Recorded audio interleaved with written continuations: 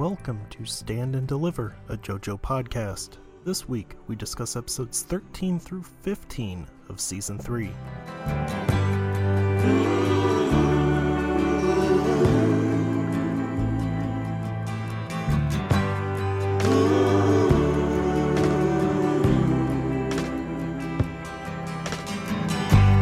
Mama, take this badge off of me. I can't use it anymore. It's getting dark, too dark to see. I feel I'm knocking on heaven's door. Knock, knock, knocking on heaven's door. Larry, you know what today is? No, I don't. The date. What's the date? Tell me the date. Why are we talking about the date when this is recorded like 3 weeks in advance? Because the date is relevant to what I want to talk to you about. Alright, it's October 3rd, 2018. And do you know what October 3rd is? No. It's Mean Girls Day. How are you celebrating Mean Girls Day this October 3rd, Larry Davis? Am I trying to make fetch a thing? I was going to try to kidnap some homeless babies from their parents. You know, someone's got to keep the spirit of Lindsay Lohan alive. Nobody's going to remember about, like... It's a very timely reference. Like, right now it is. Yeah, But no, by the time I this think comes people... out, nobody's gonna be like, oh yeah, sure, the time Lindsay Lohan tried to kidnap a kid and got punched out. Everyone knows Video's the that. best, though. I've been watching that every damn day. It is really Wake up good. to it. Yeah. Oh god, she got laid the fuck out, man. Is it really Mean Girls Day? According to Twitter, yeah, it is. And you know me, I know all the stuff that I know about current events from Twitter. Why is it called Mean Girls Day? Is this when the movie came out? So remember how Piccolo Day is just like a line in the show where Piccolo's like, oh, on this date it'll be Piccolo Day. Well, I guess there's like a line in Mean Girls where someone says, oh, it's October 3rd. We wear pink on October 3rd. Okay. I've never seen the movie. Neither have I, and I do not care to. Nope. I've Look, heard it's good. I like and I will never Tina know. Fey. I like Rachel McAdams. I like Tim Meadows. I still don't I really care. like Tim Meadows. Well, who doesn't? He's the ladies' man. Oh god, that's right, they made a movie about that. Yes, of course they did. Oh, Why I wouldn't forgot. they? I routinely remember that they made a Night at the Roxbury movie, though. Oh, sure. Featured a cameo from Richard Grieco. So I remember nothing specifically about the movie other than they made their characters talk, and that was extremely weird to me. Well, yeah. Did you think they were going to make a whole movie where they just, like, bob their heads and point at people? No, dumbass, I thought that they would just not make a movie about it. That is not an option. It's like them making a movie or like a holiday special out of David S. Pumpkins. I mean, why would they do that? It's like making a movie out of Stuart Smalley. Why would they do that? Or how about Pat? Sure. What if it were just a 2-hour movie trying to figure out what Pat's deal is? It's Pat. Also, think about how Pat in no way, shape, or form would fucking fly today. Oh, of course not. It's not suitable for 2018 audiences. I mean, actually, though, in those sketches, wasn't the joke always on the people who aren't Pat? Like, that they were freaking out about it, and there was actually no reason to? I don't quite remember. Like, I feel like the deal was always, look at these doofuses, they gotta figure out if Pat's a boy or a girl. Sure, but also think, like, today, would it really matter what the intention behind the skit was and what message it was trying to convey? You know people would flip the fuck out about it.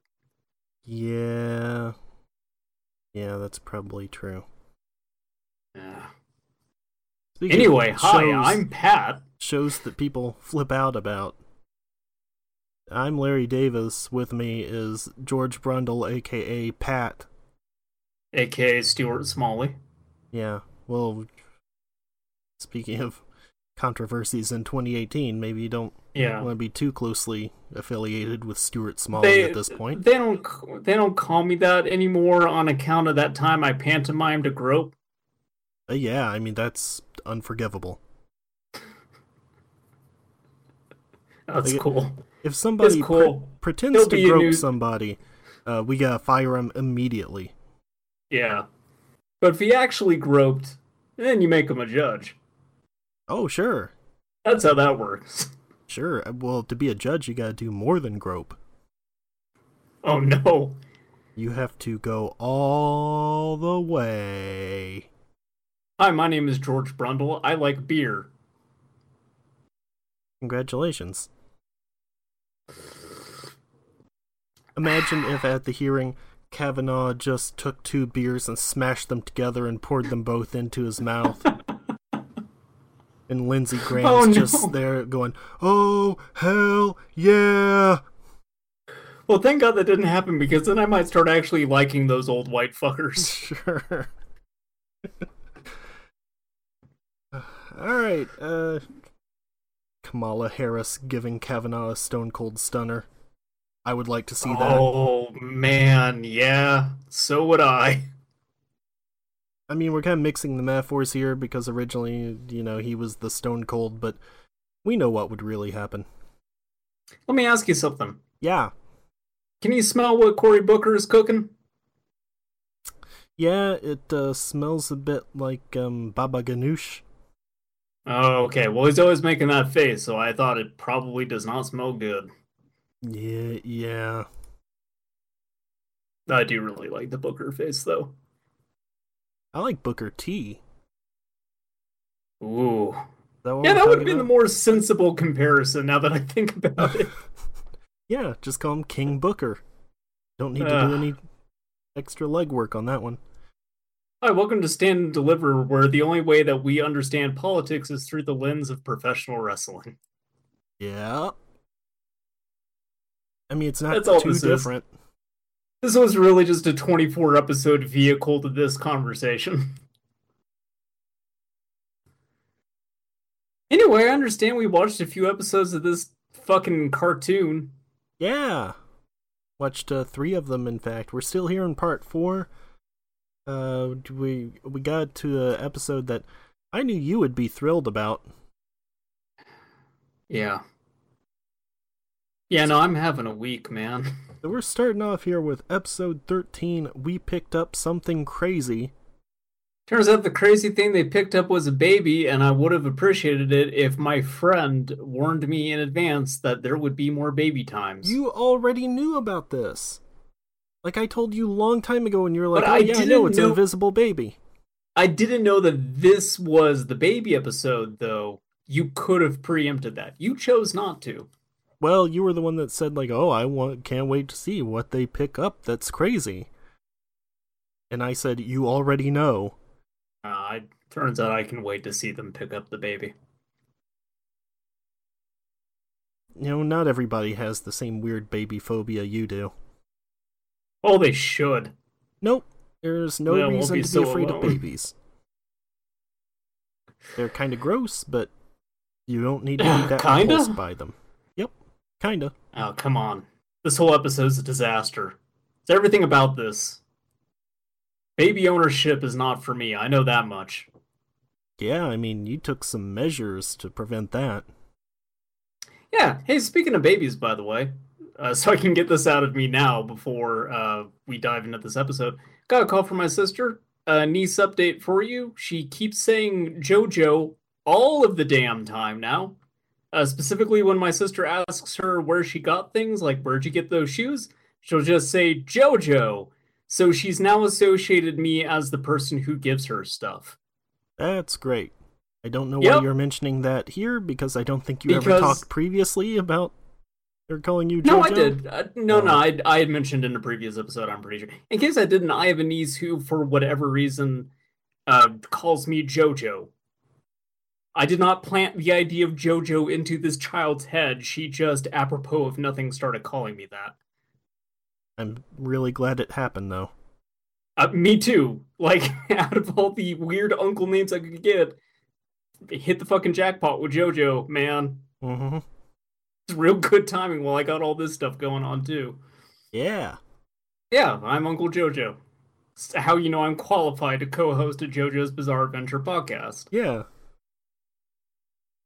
Also that and the fact that both of us have proven on numerous occasions that we know more than the JoJo's Bizarre Adventure Wikia. So, that too, probably. It too, Wiki. Stab it in the back 30 That's times. Right. We're just gonna gather around it so then none of us knows who really killed JoJo Wiki. It's just like a Murder on the Orient Express. Akira's in jail! Good. And Jotaro has the stand arrow, so, that takes care of that, and nothing bad will ever happen in Morio ever again. Nope. Koichi says something to the effect of, well, it's turned out to not actually be a huge deal. Which, I mean, I like how my like a bunch of people died, and I would say that's maybe a big deal. He's also saying this in the presence of Okuyasu, whose brother died. Yeah. Kind of insensitive. A little bit. Like, the thing that I like about Koichi is my perception of him going into the series was he was going to be like a total nerdlinger kind of character. Like, he would be the smart guy in the group, and it turns out Koichi's just dumb. Mm-hmm. Just None of them are straight stupid.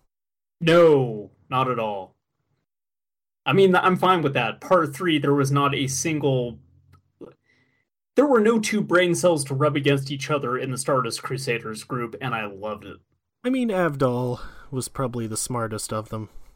Until he got shot in the noggin, and then had a total personality change. Well, yeah. And also got kind of stupid after that. Well, but yeah. Well, he got stupider, but he also got way cooler. So yes, it was a trade-off. Trade-off, yeah. Yeah. I mean, so the smartest character in Part 4 is one that we will be seeing, in fact, in this batch of episodes later. I know exactly who you're talking about, and I love him already. Yeah. Yeah. So Joseph's are also there, and this is how you know Joseph is senile, because now he loves Japanese coffee. Yeah. Which is a really nice touch. Like, I kind of hope that was an Iraqi thing, like that was referenced in both versions of... Although, then again, I think that they said that, like, the coffee scene was made for the anime in Part 3. Oh, yeah. I think so. I suppose that would be, like, a specific anime reference. But it's neat either way that there's some continuity with that. I like that. And also, even though Joseph, but also Joestar, but everybody, it kind of throws me off because everyone just refers to him as Joestar here. Yeah.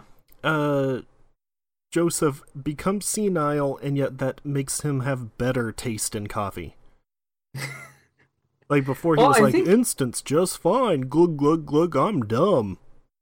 I almost think it was more that he probably actually did, on a subconscious level, understand that it was better, but more consciously wanted to keep being a racist dickbag about it. Yeah, like maybe. He had something to prove. Yeah. And, like, him being senile is sort of letting his guard down or something like that. But I don't know, I liked it either way. But yeah, he's going to take, Josuke is going to take Joseph back to see his mom, but he's got, like, a few ground rules to lay out, which is, don't talk to her, you look at her from a distance, and I'm not calling you dad or pops, and once you see my mom, you turn around and you go back to America. He's got 3 rules. Never set spikes, watch out for clouds, and lay those bricks down. By now, everyone should have seen Buttholes because we recommended it last episode. So if you don't get that, frankly, it's on you. Yes, I talked to somebody who also was talking about buttholes and managed to do some internet archaeology, or anthropology, maybe in this case, I'm not really sure, to find out what the creators of Buttholes are up to. I found some really good LiveJournal pages from about 2006, and turns out one of them, I believe the main guy, the one who's like always talking to a camera and going, yeah, he continued to do comedy, but deleted Butthole's pilot episode because I don't know why anybody wouldn't want to be associated with that masterpiece, but I respect his feelings. So that's why all the ones you can find on YouTube now are re-uploads of it. The other guy, the one who set the traps, apparently just disappeared. Can't find anything about him. So he got trapped in one of his own traps and died. Maybe. I mean, he's probably like an extremely high-paid executive at, I don't know, BP or something now. That's how these things work. It's like one of those things where you set up a shotgun tied to your door handle and you forget it's there and you open it up and you get blasted. Except, like, he's just wandering around somewhere with, like, a folding chair or whatever stuck up his butt. Yeah. I forget exactly what he set down. It was like one of those... It's a folding something. Yeah, it's like a stool, kind of. Yeah. The point is, you don't want it in your butt. No. That was the whole point of buttholes. That's right. You have to watch out for traps. I was I wasn't going to mention this in the last episode because I had totally forgotten about it, but along the lines of the same, like, forgotten old YouTube things, like Tinetta777 was something that, like, sprung up in my mind the day after. Because, like, that's not quite as old as something like a Buttholes, but it's still, like, pretty vintage as far as YouTube stuff goes at this point. Because he also got banned, like, multiple times, so it's hard to find a lot of his old videos. Yeah, he's still doing it, though, because I looked, and, like, he has recent videos that he's uploaded. Yeah, like, he's not gone away, but he's not really popular or well-known the way he was when he first popped up. For those who have not seen, rather been exposed to Tinetta's specific brand of deviancy, it's like if someone made a whole channel out of, like, the Goodbye Horses bit from Silence of the Lambs. Yep, exactly. I got him to make a song for me. This is back when you would private message someone on YouTube and it was like an actual viable way to communicate. And I made up some bullshit story about how I went to a glory hole once and I got sucked at the glory hole. But then I found out afterwards it was a dude, and then it started making me question my sexuality. And then he made a song about this fake story that I fed him. Was it really fake though? Look, you've told me some stuff that makes me wonder. The song is called "Glory Days." If you want to, look it up on Daily Motion, probably Vimeo. You know what? Actually, definitely. I'm just going to insert a clip of it right here.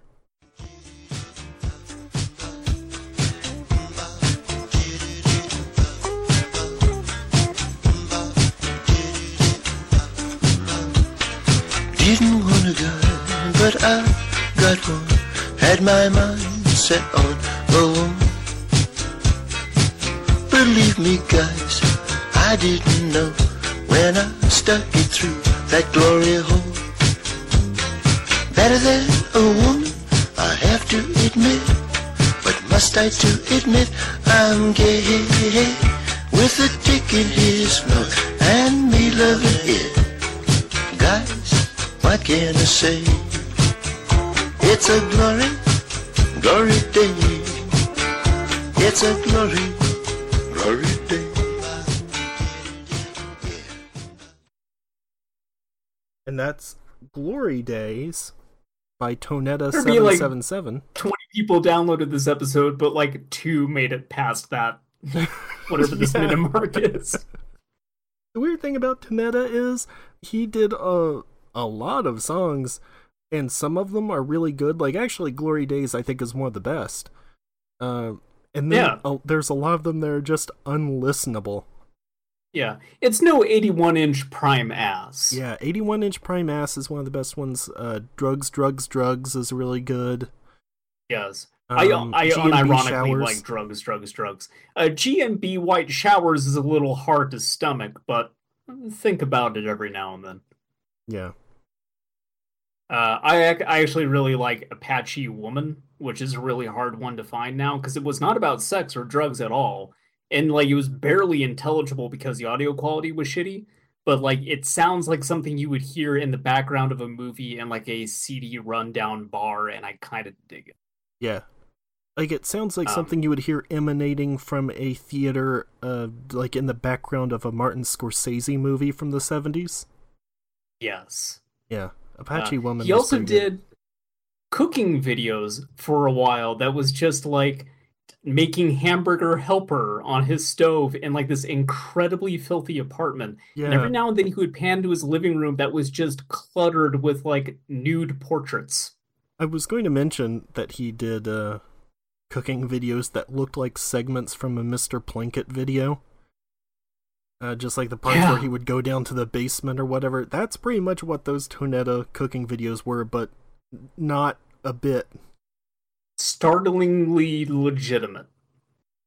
I mean, Tonetta is nothing if not legitimate. Also, I'm still mad that I never bought his album when he actually released Me it, too. because, holy cow, that thing is expensive now. Really? Yeah. Yeah, Like, I kind of wish I did multiple too, but hundreds of dollars.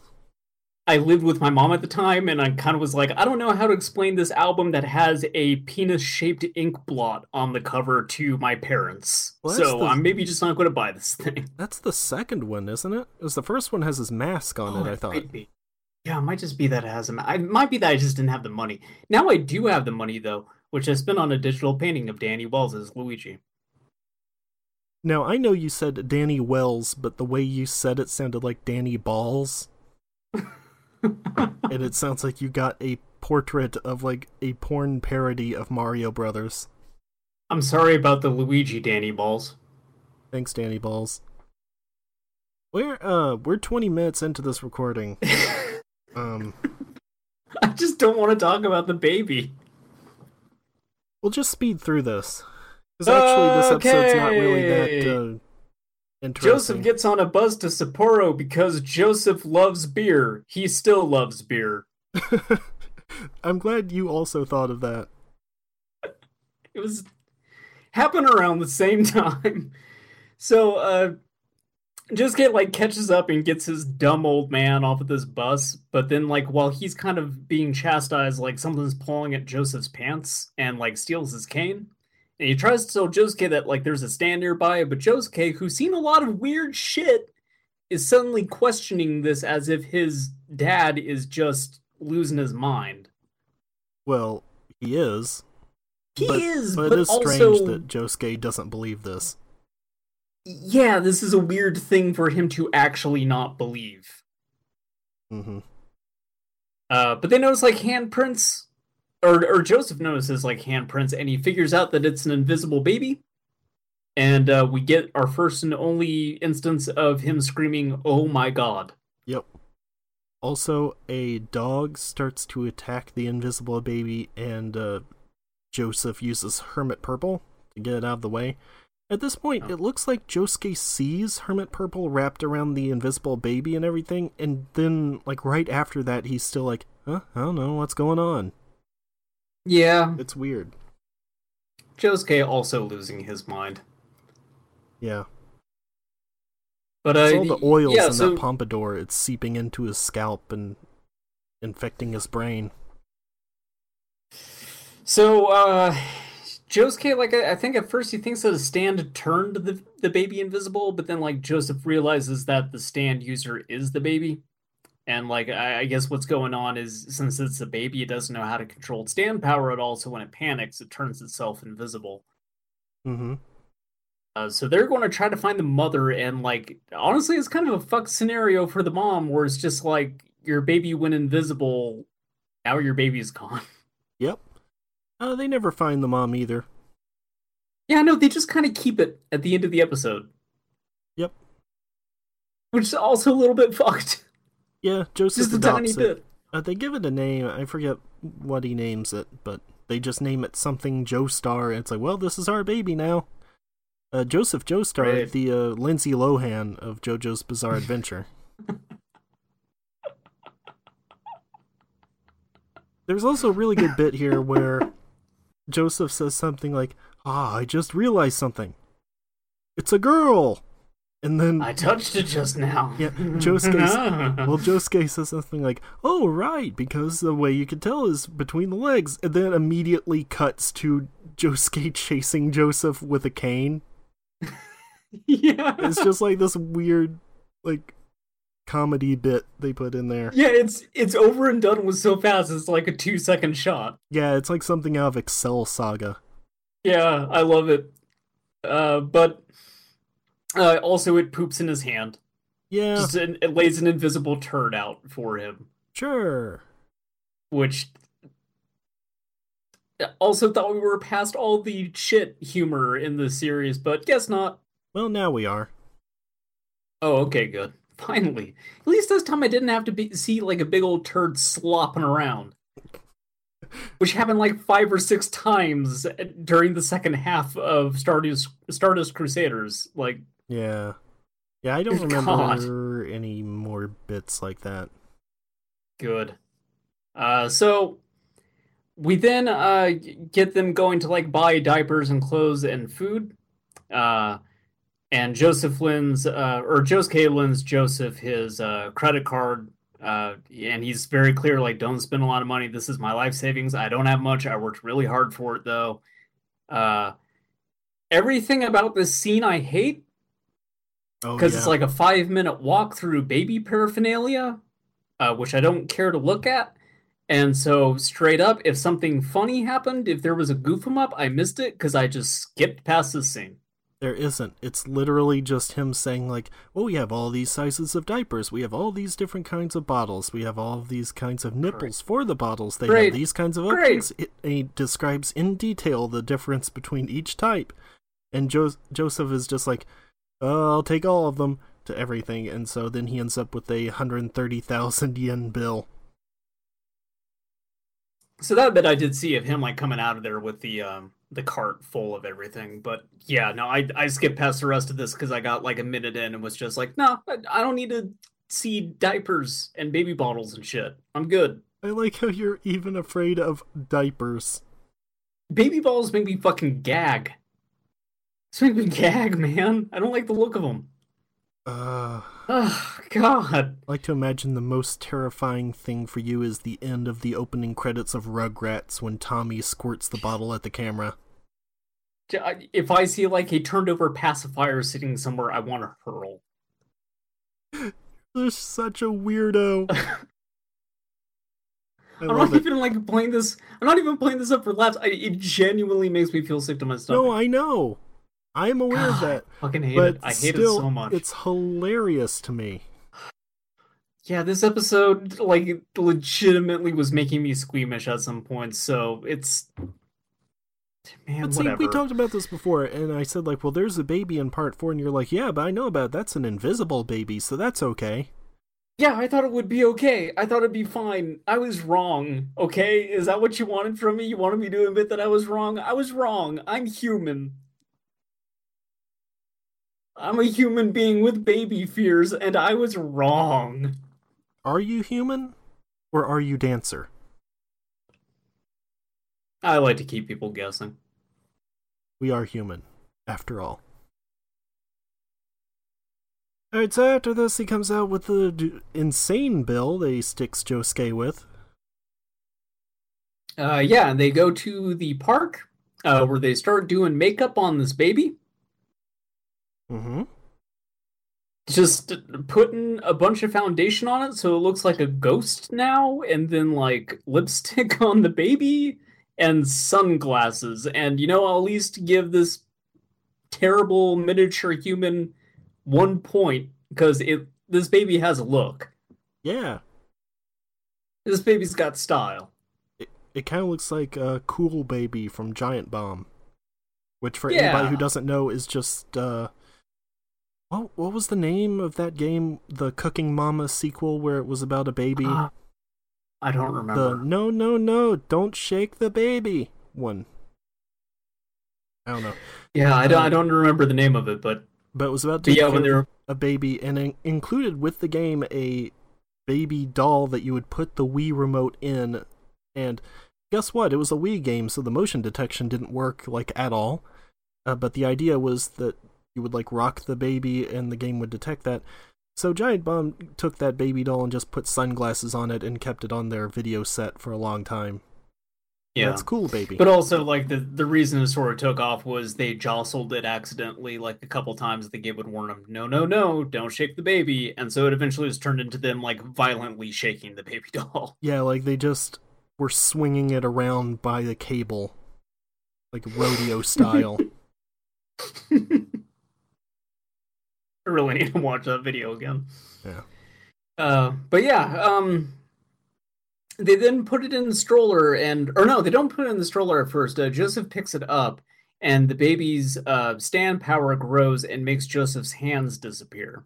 So then they put it in the stroller, it does it again, and it makes most but not all of the stroller disappear. Mm-hmm. So they realize that, like, the baby's anxiety is reflected in the stand's power is reflected in how much anxiety the baby is feeling. So the more scared it gets, the wider the radius that it makes stuff disappear.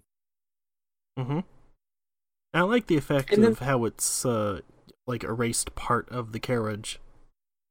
Yeah, it's a really neat effect. And then I like this dope rides by on a bicycle, sees floating plastic and metal in the air, and goes, "Huh, a stack of garbage. I'm going to toss my cigarette into it." Yep.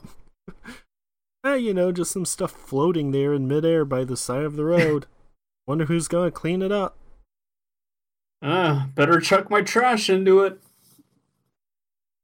So, Joseph lunges for the cigarette and he catches it, but it also knocks the stroller away. Yeah. So now the stroller is going downhill and it's like turning everything, including the ground, invisible, which is like, those are some stakes, man. Like, that was actually pretty tense of, like, baby stroller going downhill towards a river and you cannot see it. Mm-hmm.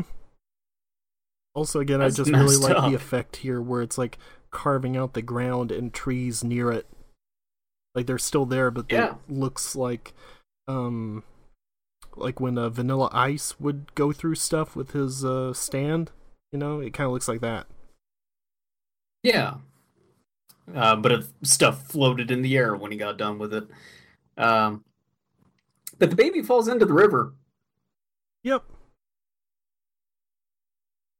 The end. I was rooting for the river. Yep, that's the episode. You thought the river would be the hero of this episode? Yeah. I thought, oh, finally, a river to wash away my fears and pain. So, Josuke jumps in and is just like, "Yeah, go away, old man. You made everything worse. I can't believe you're my dad. I'm not ever letting you meet my mom." And Joseph is understandably upset by this, so he jumps in the river and slits his wrists open. So, real question here. Did you think this was going to be the end of Joseph Joestar? No, I didn't. Really? Because it sure seems like it. Joseph survived getting sucked off by a vampire. Yeah, but he's also really old now, and it seems like this would be a good thing for him to be like, my final act is to make it so you can save this new baby. I didn't think that this would be the end of him in the slightest bit. Joseph Joestar has survived so much worse. He got hit with Hammam that was like 100 times stronger than his own in his damn knee, and it melted, and he still just walks around. Yeah, well, he has a cane. Well, now, yes, but like for a long time after that, like no little effect. A cane.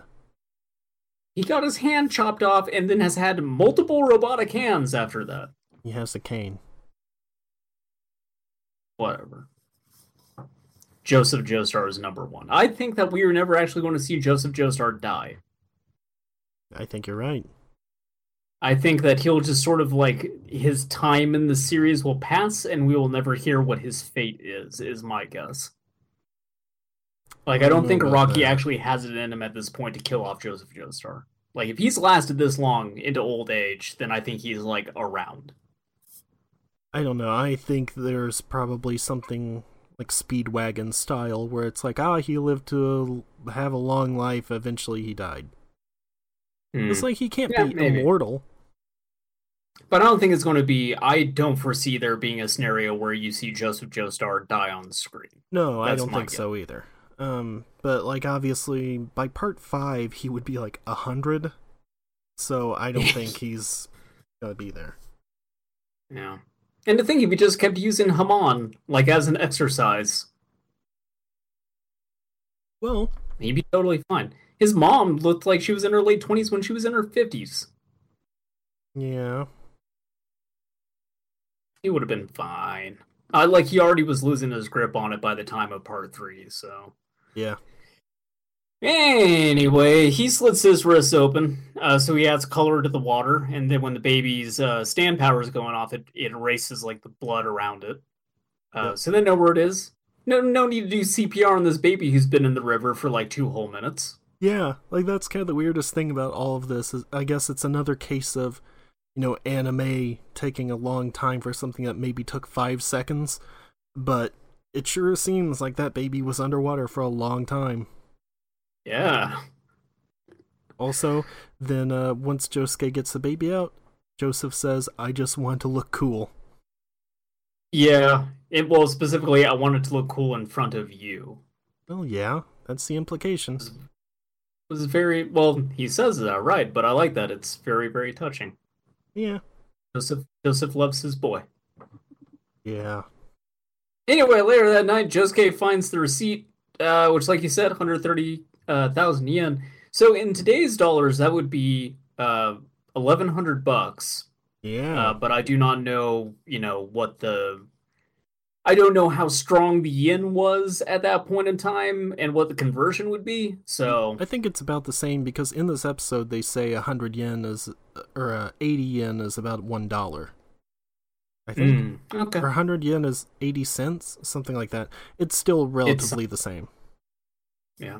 But then again, Okay, that then, might yeah, not be period accurate because remember that thing in part 2 where they were trying to get like $50 from a guy in the 20s or like the 40s it would have been. Yeah. Yeah, I'm not sure. Also, I would expect $1,100 of baby paraphernalia would be less than what Joseph left that shop with, but I actually don't know how much baby stuff costs. So It is very expensive. that is my assumption. So Yeah. Well, look, they're like mattress salesmen. They know they're only going to get like one sale from you, so they are going to bilk you for all they can. again, baby ownership is not for me.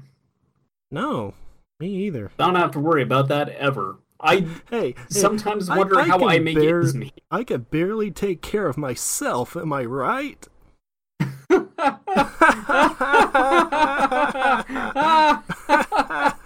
Seriously Larry. though, my life's a mess. You're a mess. I'm a disaster.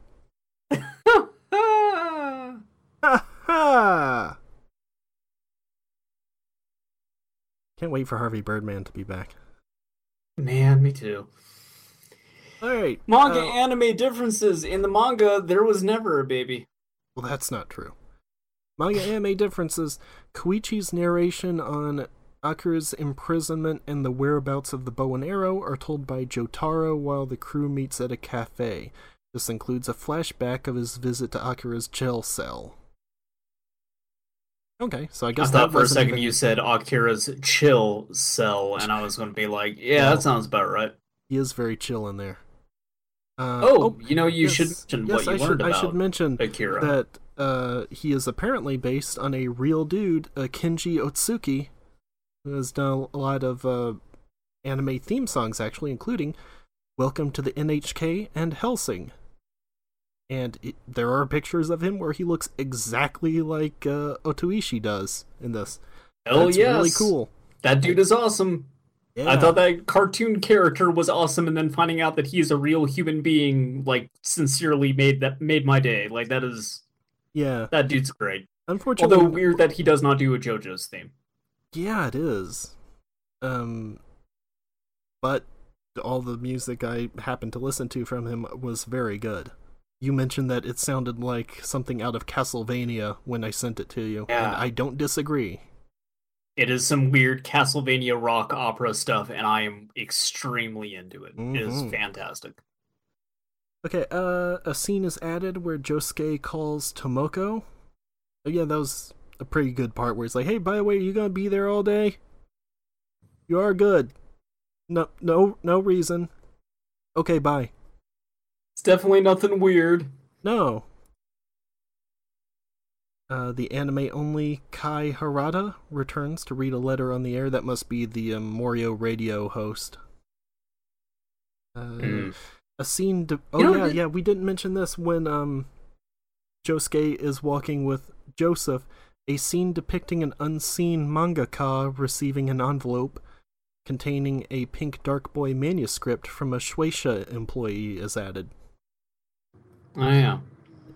I was going to ask you, because I know you're more familiar with Part 4 than I am. Is there ever actually a scene of Joseph meeting Tomoko? Yes. Okay, because I was going to say that was weird that doesn't happen in this episode. Like, it makes sense to a degree. They ran out of time by the end of it. But, like, you roll right into these next two episodes that have nothing to do with Joseph or Tomoko at all. But you would think, like, by this time, they would have had to have met. Yeah. So. Yes, from what I remember, there is a scene. Okay. Unless my brain is just like creating that. But okay. I remember. Yeah, I was going to be like, that's a weird beat to skip over if they... Yeah. A scene revealing Josuke Higashikata's Joestar birthmark is added. It's at the very end. Oh, some trivia here. You wouldn't have seen this, also I didn't notice it. The mascot of the Bear Tears team in Oh, That's a Baseball makes an appearance on a brand of diapers when Joseph is shopping. Like, great that I didn't see that, but also I really like how prevalent Oh, That's a Baseball is in the continuity now. Yeah. It's just a really popular game over there, man. Like, alright. Oh, and I didn't really I understand why. Didn't really notice this. Well, yeah, I mean, it had voice acting in a Super Nintendo game. It was like sports talk. Yeah, it had the most in-depth character creation I've ever seen this side of Facemaker. Yeah. The letter Kai Harada reads on the radio show is from a man describing how his girlfriend has gone missing after he gave her a ruby-adorned engagement ring, which is a reference to the killer's latest victim, with her severed hand being seen in the previous episode. Also, to go back to something I said for just a moment, that Facemaker reference is for exactly nobody.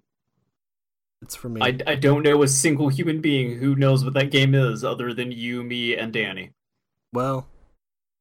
And by that, of course, I mean Danny Balls. Yeah. Danny Balls. Alright, episode 14, Let's Go to the Manga Artist's House, part 1. Koichi bumps into Hazamata. They seem to, like, be cool with each other now. Again, it's worth mentioning, this is the first JoJo episode you ever saw. Yes. No, actually, remember part 2. any of this? Part 2 of this is the first one I ever only saw. saw part 2? I only saw part 2. I did not see the lead into this whatsoever. Well, great. Yeah. No, it was a beautiful moment in time where none of this contextually made any sense to me, but it was amazing. All right. It is a similar thing. Let me pitch to you an idea for a podcast in, like, 2032 when we're done watching JoJo's Bizarre Adventure. Mm-hmm. That seems generous, but okay. Yeah, sure.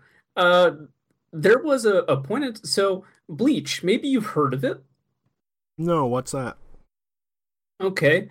It's a fluid that I stare at least once a week and consider drinking. But it's also the name of a somewhat popular anime and manga series that existed for some time until the manga stopped being, or I'm sorry, the anime rather, seemed to like stop being profitable whatsoever. So they were just like, we're ending this show because nobody's watching it, even though the manga's still going, which, my understanding, that doesn't happen a whole lot. The only other time I could think of that really happening off the top of my head is like Inuyasha. But when I found out that the anime was ending, I was just like, okay, I've not watched this thing for probably close to a decade, and like the stuff that I watched was all very early in the series. So I'm just gonna like sit down and watch a episode with zero context of like anything that's happened in this like years long interim, and it was a beautiful disaster. I don't know what a Zong Pak To is, or a character shrunk real tiny and fought like a bear. Like, I had no fucking clue what was going on. It was insane. You don't know what a Zanpakuto is?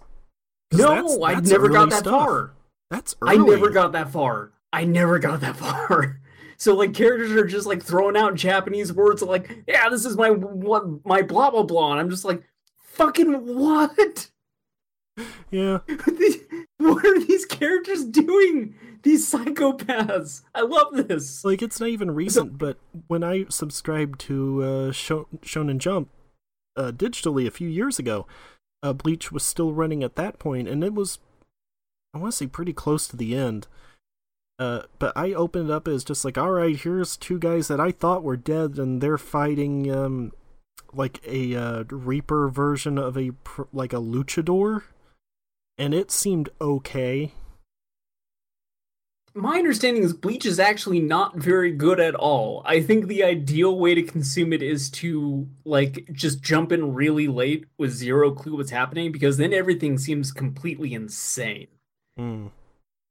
And it, like, makes it weirdly fascinating. So my idea was, maybe not necessarily with Bleach, but find, like, a really, really long anime that we have, like, zero concept of, and then get a random number generator and just watch episodes at random. Go do anime roulette.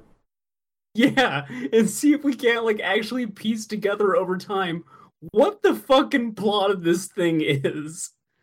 That would actually be pretty fun, I think. I would have to. How about like, I'm trying to think of something with a lot of episodes, but I don't know.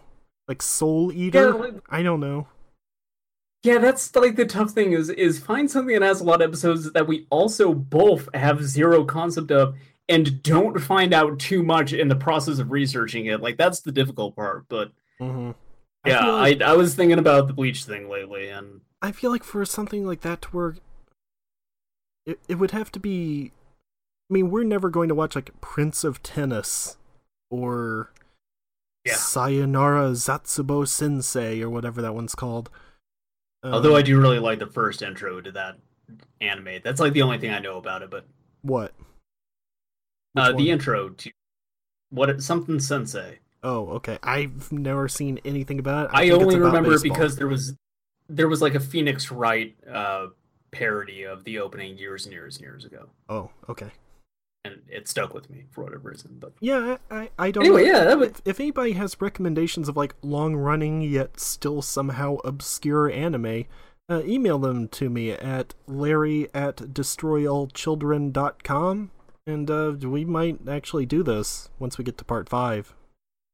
Although, you know, JoJo's Bizarre Adventure, if you did not know as much about it as you do, probably would have been a really good one. It would have been, but I feel like it's good to do this in order. Yeah, it is. Anyway, Hazamada and Koichi are weirdly cool with each other, and they start bonding over Pink Dark Boy. It's a manga that these two nerdlingers love. And Hazamada happened to overhear some realtors. You've been watching you've been watching Santa Clarita Diet too much. You're starting to pronounce realtors the way they say it. Realtors. I think I might have always pronounced it the way that they say it. Oh yeah, it's right, because I mentioned to you how weird it was that they kept mispronouncing realtors in the show, and you were like, oh, it seems alright to me. Yeah, no, I think I've always been saying it that way. But then in so season Hazamada 2, overheard they also made a joke about that with, who was the other guy? Oh, Joel McHale and his wife saying, like, you say realtors like an idiot. Alright, I'm going to take another pass at this and actually just try to say it as naturally as I possibly can. Hazamada overheard some realtors talking, and apparently Pink Dark Boy's author, Rohan, lives in Morio. Why did you say Rohan that way? I thought that's how everyone pronounced it. Rohan.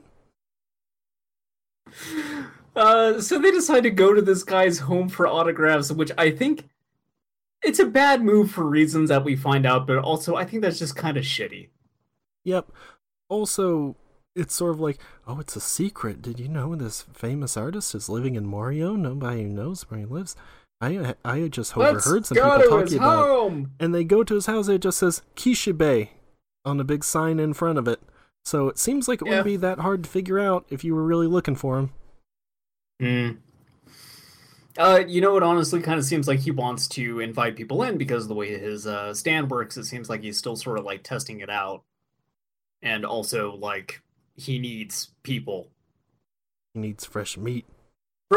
Rohan might be a serial killer, actually, considering, like, the end result of his stand, if used long enough, is the person disappears. So, I don't think he's killed anybody. In fact, I'm not really sure he's actually used it on anybody before this. Like, to this extent, anyway.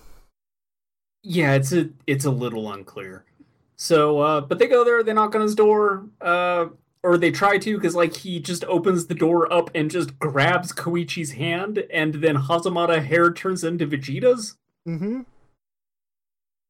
Well, his hair does that before when they're talking about Pink Dark Boy. They're just getting so hyped up that his hair goes up like that.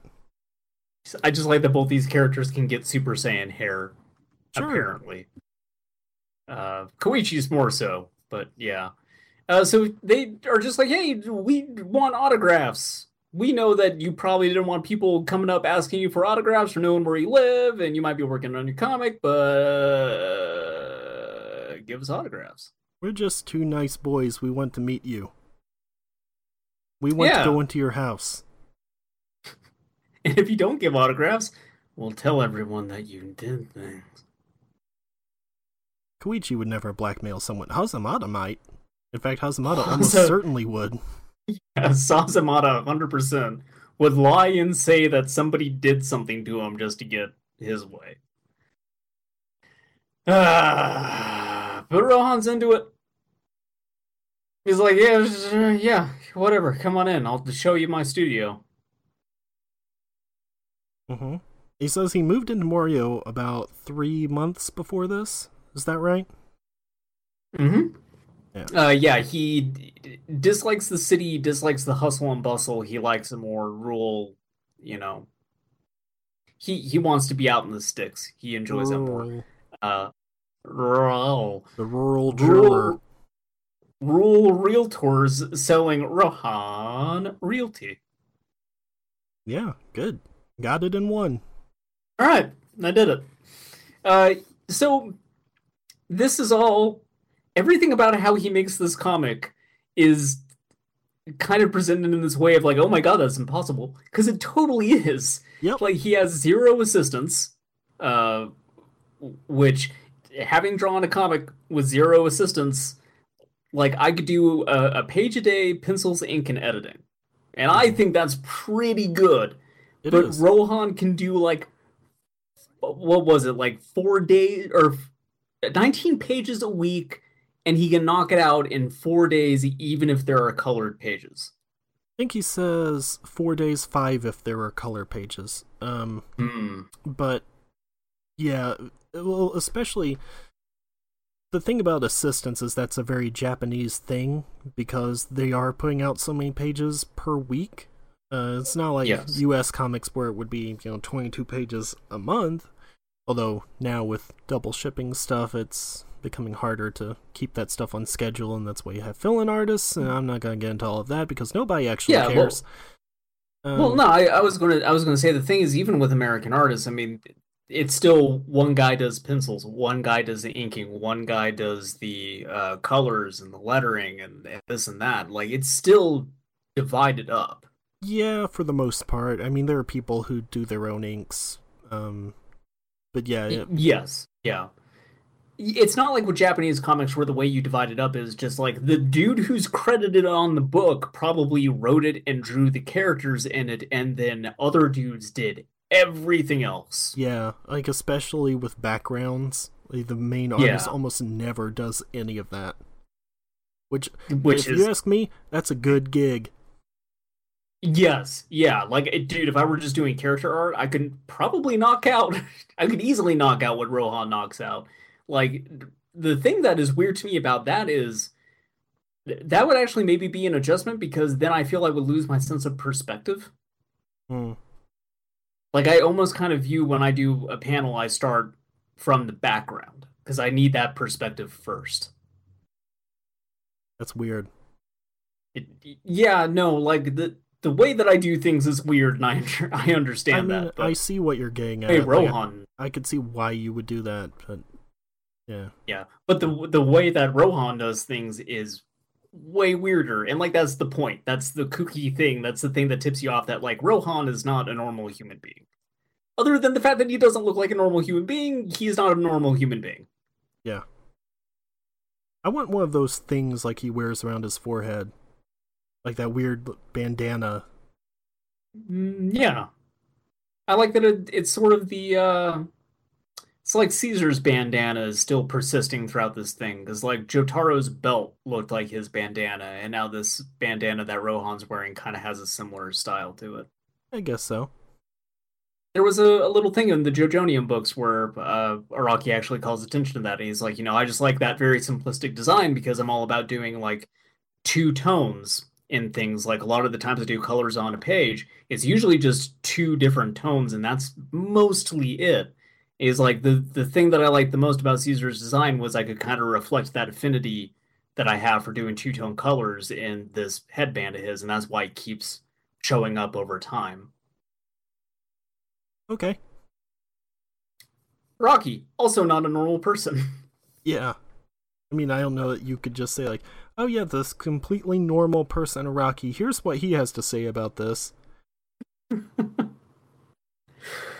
So anyway, while all this is going on, he spots a big ol' spider on Hazamada's shoulder and like plucks it off, and then he immediately starts reading all about it in an encyclopedia he keeps in a gigantic triangle-shaped bookcase. It's a cool bookcase. It is! And then Rohan starts explaining that what makes a manga artist great is his understanding of reality, because drawing doesn't actually come from fiction and fantasy, which, okay. It comes from how the artist perceives the world around him. So he needs to know everything about this spider, how its legs connect, how to distinguish what sex it is, and also what its damn insides look like. Uh-huh. So he starts performing spider surgery by just jamming an X-Acto blade into its abdomen and twirling it around. Yeah. And then he's also like, I also need to know what it tastes like. Yep. Just starts licking it. Licks it so much. At this point, Koichi and Hazamada are kind of just like, this guy's a little weird. And then Hazamada vomits and Rohan's like, nice. Yeah. It's like, I want to sketch this. It's so real. I want to draw you like one of my puking French girls. But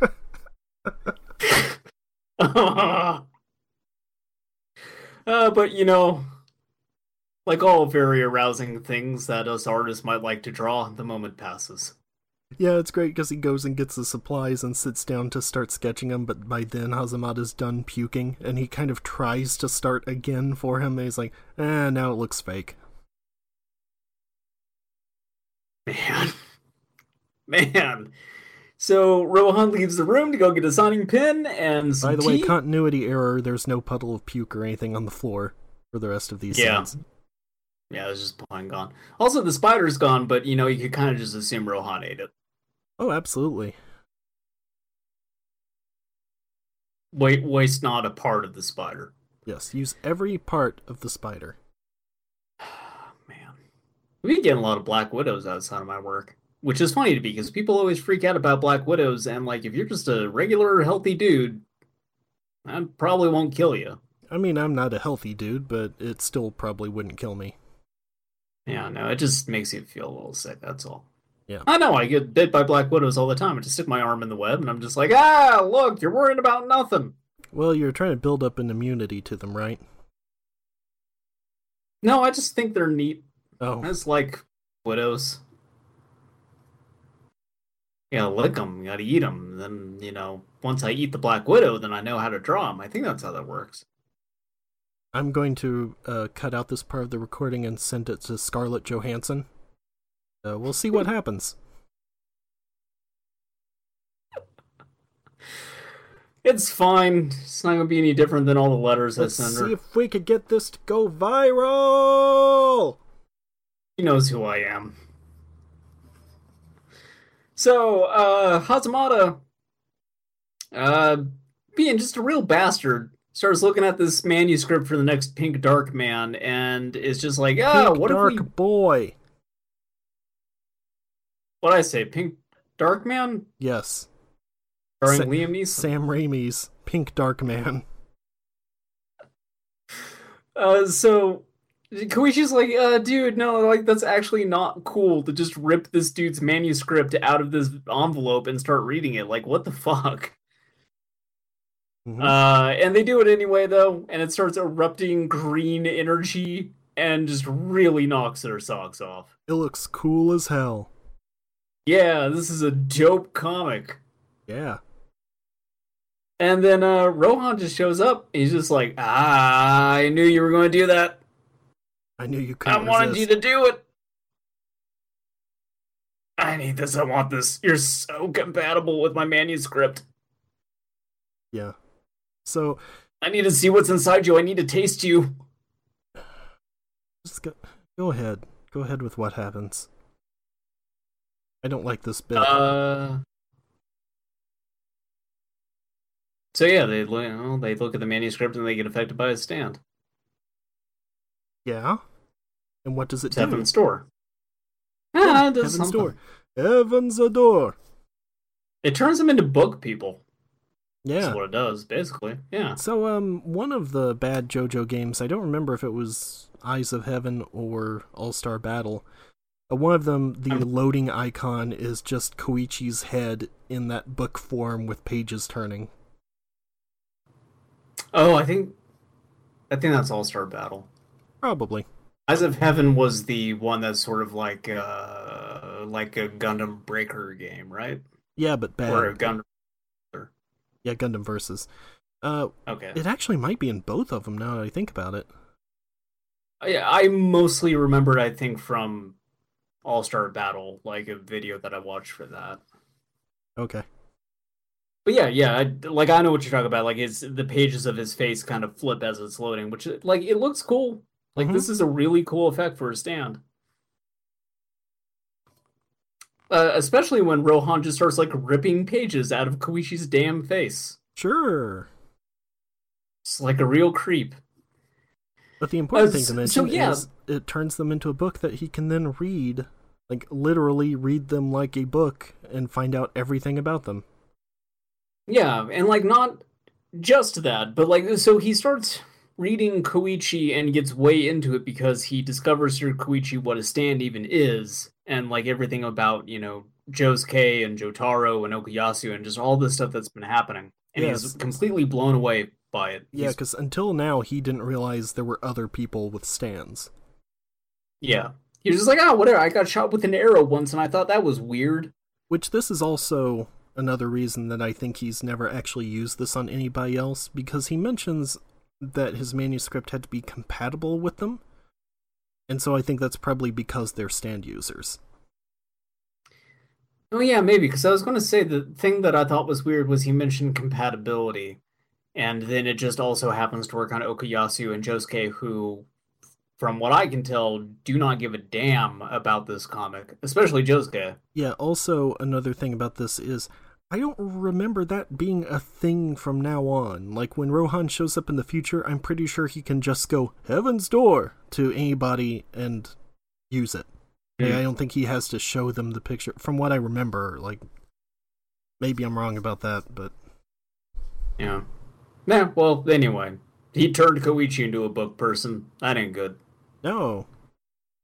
So, he also can, oh god, what exactly does he say? Koichi, like, threatens him with reverb, but then, so he can't attack him because what Rohan did was he wrote into Koichi that he cannot attack Rohan. Yep. So anything he writes into a book person becomes real for that book person. Mm-hmm.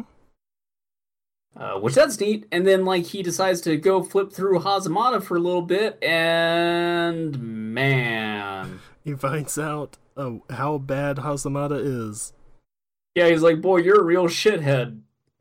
Nobody would like you as a character. Yeah. Like what? Dead on. What does he say about him?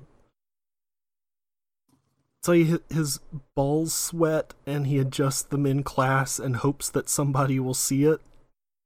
Yeah, he gets a sexual thrill from adjusting his sweaty balls and thinking somebody might catch him. Yeah, or yeah. He also says you want to force yourself on some girl in your class, but can't bring yourself to do it. And he's like, "Boy, you're a disgusting person. No one would want to read about you." Yeah, and so, like, jumping ahead a little bit, he does write inside Koichi's book basically that Koichi's going to keep coming back, so he can kind of like drain him of his story or whatever.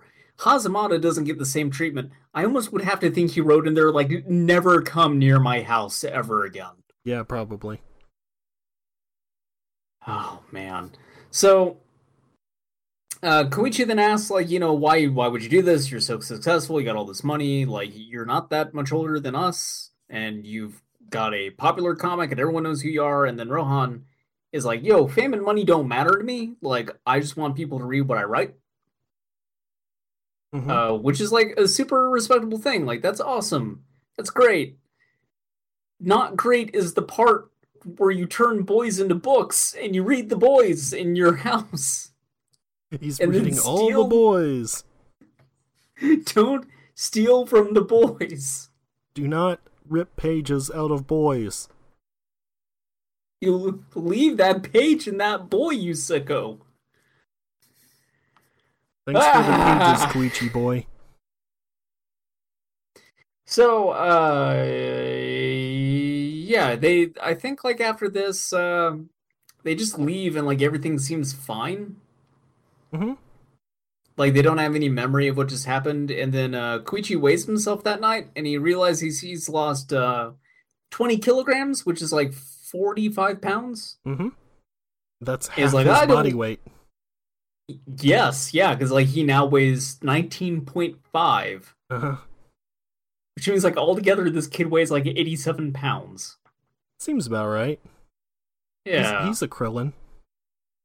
Sure. Krillin's got more body mass. I think Krillin actually probably weighs a decent amount. Or Krillin's all muscle. When you think about how tall the characters of Dragon Ball and Dragon Ball Z must be, Krillin's actually probably about my height. If they were actual human beings. Yeah. Like, specifically by the time of, like, the Cell and Android sagas, where it seems for whatever reason Krillin got, like, sized up a little bit.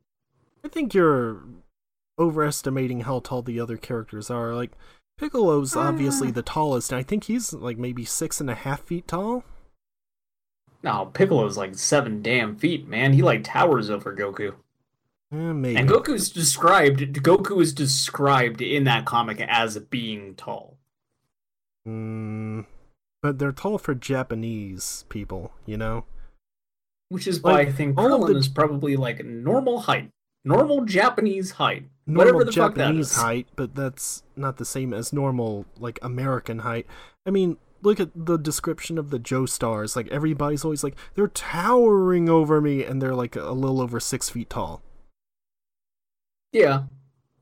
I don't know. Remember that part we all want characters. We all want characters in media that represent us. Just let me have Krillin. Okay. I'm literally not asking for much. Remember that part in Lost in Translation where Bill Murray gets on the elevator with all the Japanese people and he's like a good foot taller than any of them?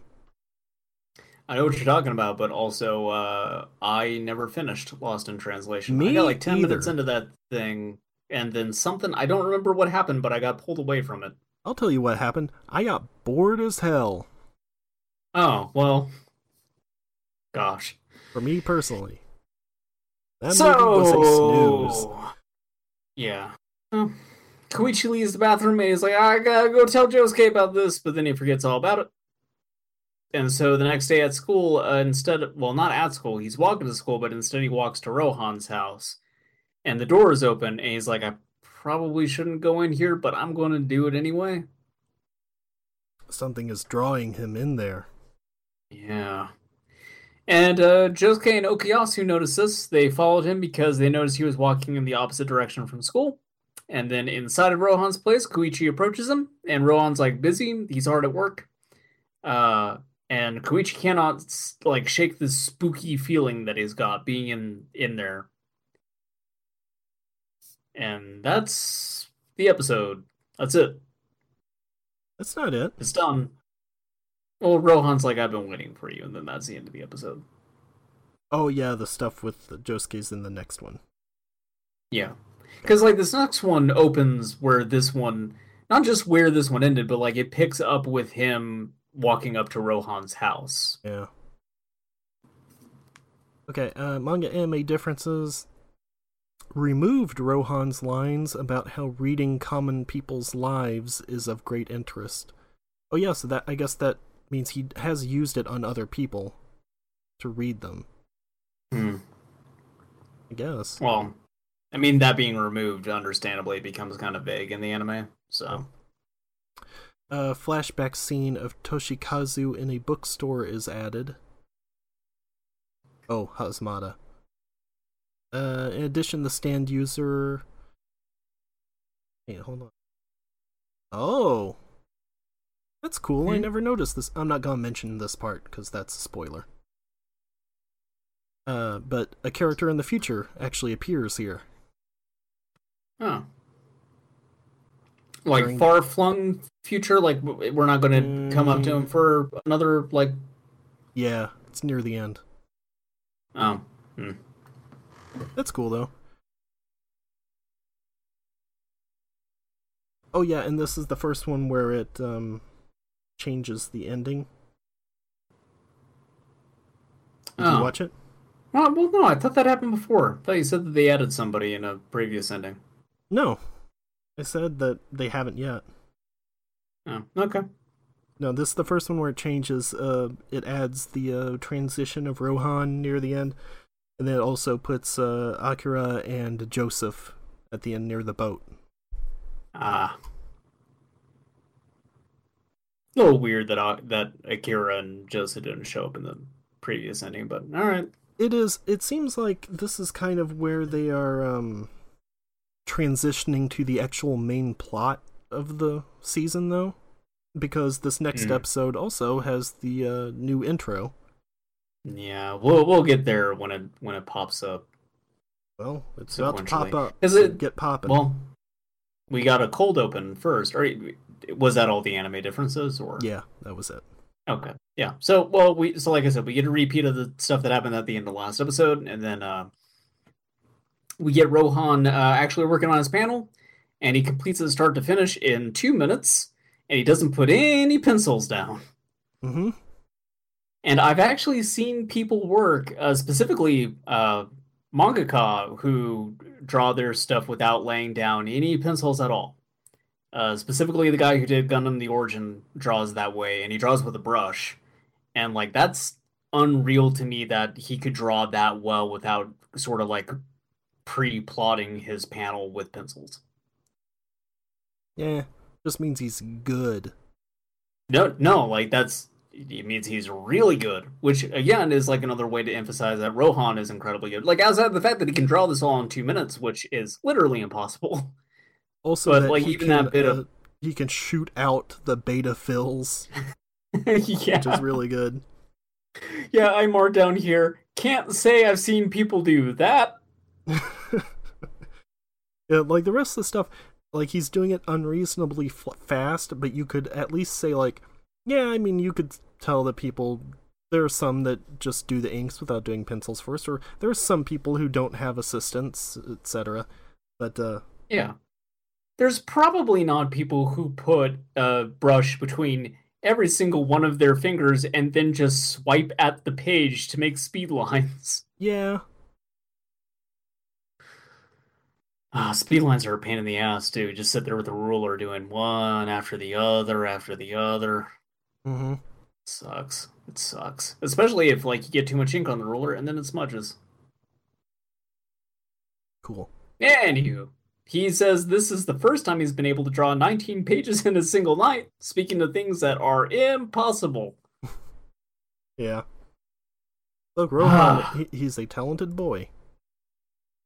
The only way doing 19 pages in a single night would be a thing is if you're doing like a stick figure comic, or you're just like copy and pasting the same shit over and over again. If your name is Owl Turd and all of your characters are just amorphous white blobs with words on them, or like you're doing some weird non-comic where it's like, here's a bunch of text and nothing else. This is a comic book because I say it is.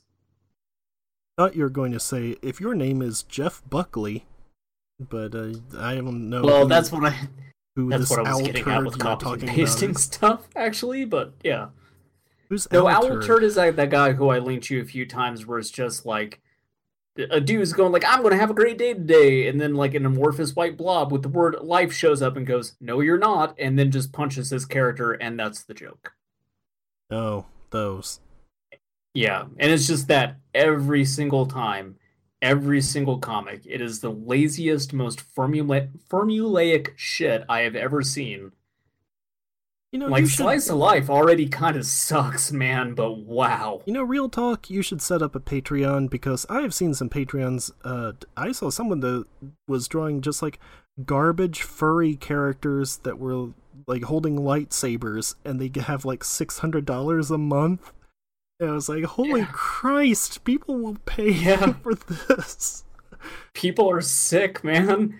No, I was talking to somebody today. I don't know how we got onto the subject of it, but I think I said like, oh yeah, I kind of wish I could pull Twitter open at work because I could maybe like show you some of the art that I have on that. And then I was like, oh, I can't actually do that anyway because I follow a few people who post some very not work appropriate artwork. And he's like, none of that furry shit, right? And I was like, no, none of that. Like, I'm not into that. Like, I've been friends with people who are furries, though. And, like, if you really want to make a bank, you get into drawing people's personas and shit, because they pay out the ass. Yeah. You should do that. Like, it turns out these people who invest a lot of time and money into coming up with, like, a anthropomorphized reflection of who they feel they are inside are willing to throw down cash to get more art of that representation. Yeah, I mean, I just paid about $100 for somebody to do the furry version of Penn and Teller. That was a bargain. Did you have to pay more because they're wearing diapers? Well, yes. Oh no, not again. I mean, it was kind of a scam because it's actually like from the waist up, so you can't actually see it. But well, that's why they have the rattles and the baby bottles. Yeah. And then you gotta pay for the props. Yeah, and you know, extra for colors, and it's a whole deal. Jesus, yeah. No, I think I joked with you originally when you were like, yeah, we're going to get you to do the art for this podcast, and I was just like, okay, colors cost extra. Yeah, that's why I color it myself. Yep, because otherwise I would charge you. Yeah, no, I really should. Like, I don't want to, like, to lay it out real bluntly, man, like, this isn't necessarily me talking up what I can do, but just a general sort of fact is, like, yeah, there are a lot of people who just coast the hell by, and they make a lot of money off of it. Yeah. Like, that's the thing. And I honestly, I feel that Owl Turd guy fits that bill, like, dead on. Like, yes. Sorry if you like his stuff. I think he's not good. I mean, I think he's very not good. We actually talked about this previously on episodes. Like, I used to draw comics, and I thought, I'm actually not very good at this, so I kind of just quit. And then I look and see what other people are doing now and being successful with it, and like, the stuff I thought I was doing that was crap is still better than this. So, for the record, I have and still do think that you have a really good style, and I really, really like your art in your comics. So, well, I would like you now to... I've completely forgotten how to do any of it. Well, son of a bitch. Yeah.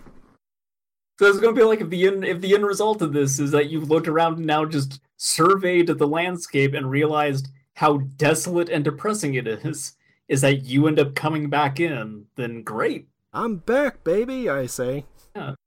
That's part of why I decided to start doing comics again, is I kind of looked at everything else and was just like, there's nothing here for me, so I just want to make the thing that I like. Yeah. But anyway, comic books. Rohan, he deserves his success. Let me tell you that right now. 19 pages in one day. Sure, That he's got to absolute rip. maniac. Sure, he's got to rip like layers of flesh off of this young child's face and then hang it up on his workstation. But you know, Well, they're not actual layers of flesh. They're just like representations of his soul. Get it right. look, we've all done terrible things to further our art. You know, like Schmorky drew baby for you know, just a little bit, just a little bit. Maybe don't use Schmorky as an example. This turns out that was maybe emblematic of more than you might think. Yeah. It's not like, oh, you know, the guy who drew Helsing also drew hentai for a while. It's not quite the same thing as Schmorky.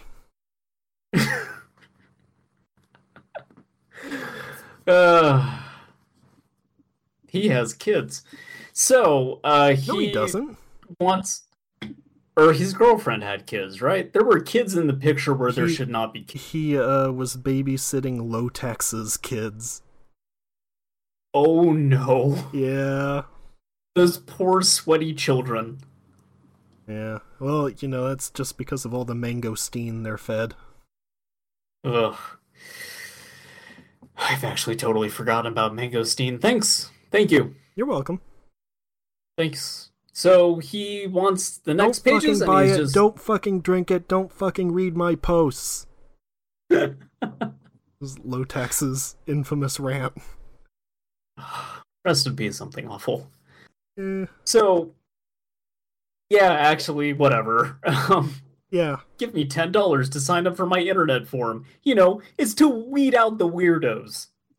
I mean, it actually kind of worked for the most part. Like, if you compare that to a lot of contemporary forums. But I don't know, I would kind of say if you're paying $10 damn to post on a message board, you're a weirdo. well, then call me a weirdo. I have repeatedly. To your Fine. face and behind your back. Yeah, well, it's true. It's mostly to your face. Who the hell am I going to talk to? So, he wants the next page. Because we need to move on. And he's like, you might lose more weight, but it's not a problem because you'll be immortalized in manga form forever. You know, even if you cease to be. Physically. But you're cool with that, right? Right?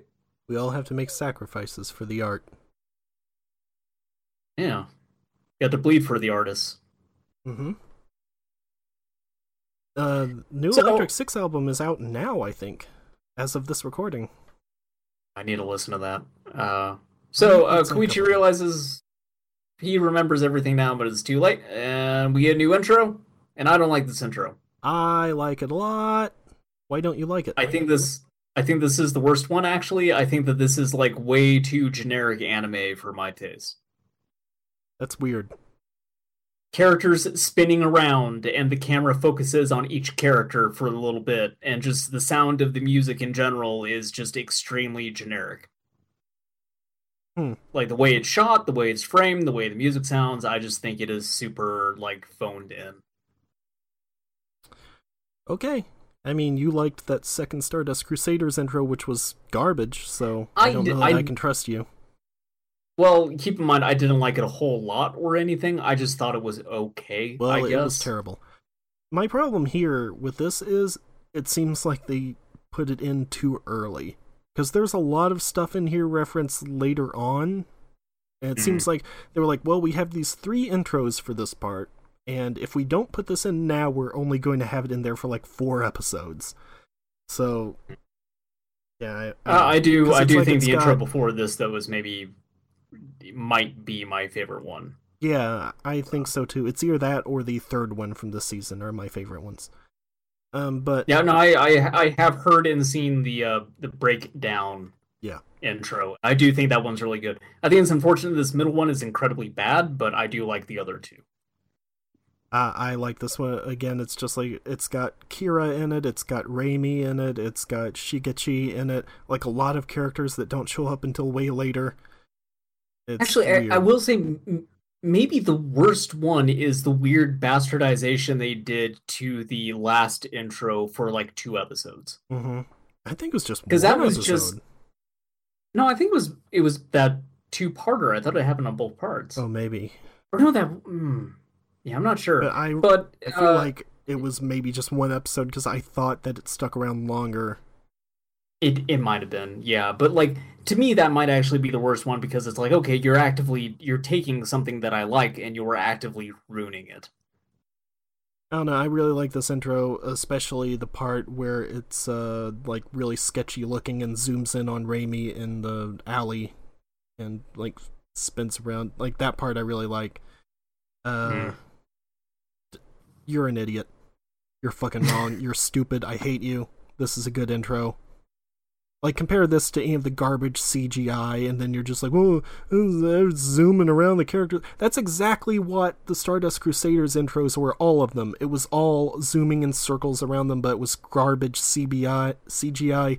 Also CBI. I'm getting angry at you for not liking this. I think it's poop from a butt. I hate it. The only way it could have been worse is if they put that fucking baby in it.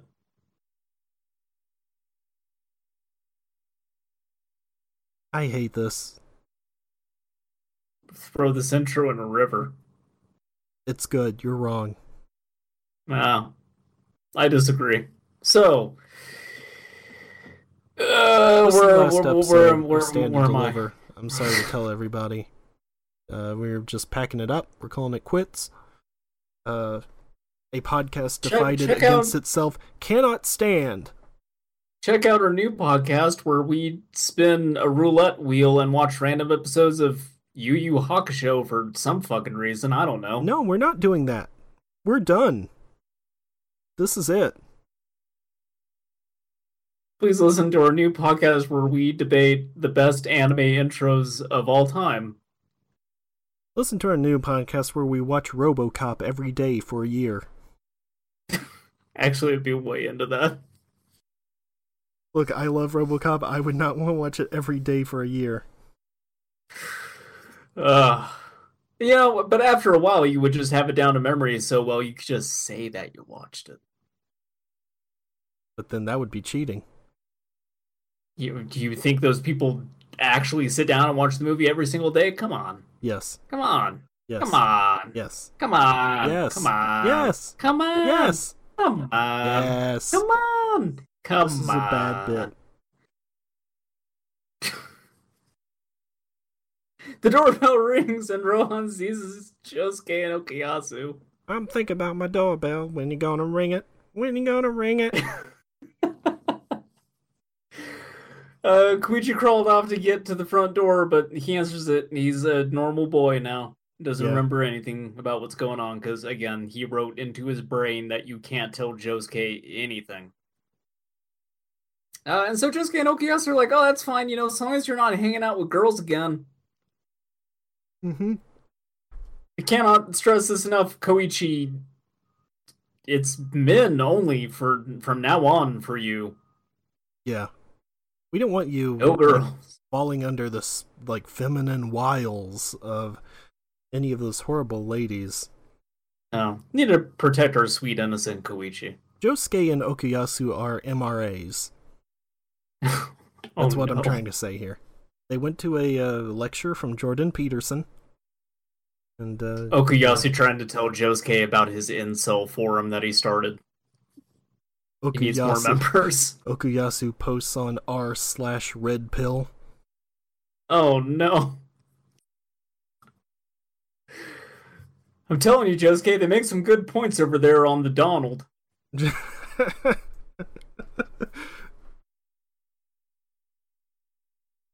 Okay, so... What if the person behind the stand arrow is George Soros? George Soros has been paying the elder Nishimura brother to shoot people with the stand arrow. You think Okuyasu is a flat earth theorist? Yeah, yeah, there's like a 90% chance that he's drinking bone milk or whatever it is. Mm-hmm. You get duped into that. I mean, you got duped into eating at an Italian restaurant where they ain't got no menu. Yeah, and you were the one who was like, yeah, I'd be into that. I mean, I would be. Look, actually, I'm not going to buy it. I'm not going to do it because I don't want to give those freaks my money. I don't want to support anything that they do, frankly. But uh, if you put a glass of bone milk in front of me, I'm the kind of dumbass who would like at least try it. I would I'd not. put it into my. I would drink a sip. No. Yeah, No. yeah. I would try just about anything that you put in front of me. Well, aren't you just wonderfully open-minded? Yeah, that too. No, I think it's more than I'm an idiot, my friend. Okay, I'm gonna write down. I need to tag this episode with bone milk. So, Koichi, he goes back inside, and then like he immediately remembers, oh no, I'm a bookman, and so he tries to go say something, but then he only is like, oh, I'll catch up with you at school. Come on, hurry up, burn through this. Rohan continues his work, and then he realizes somebody is coming inside. It's Okuyasu is climbing through the damn window.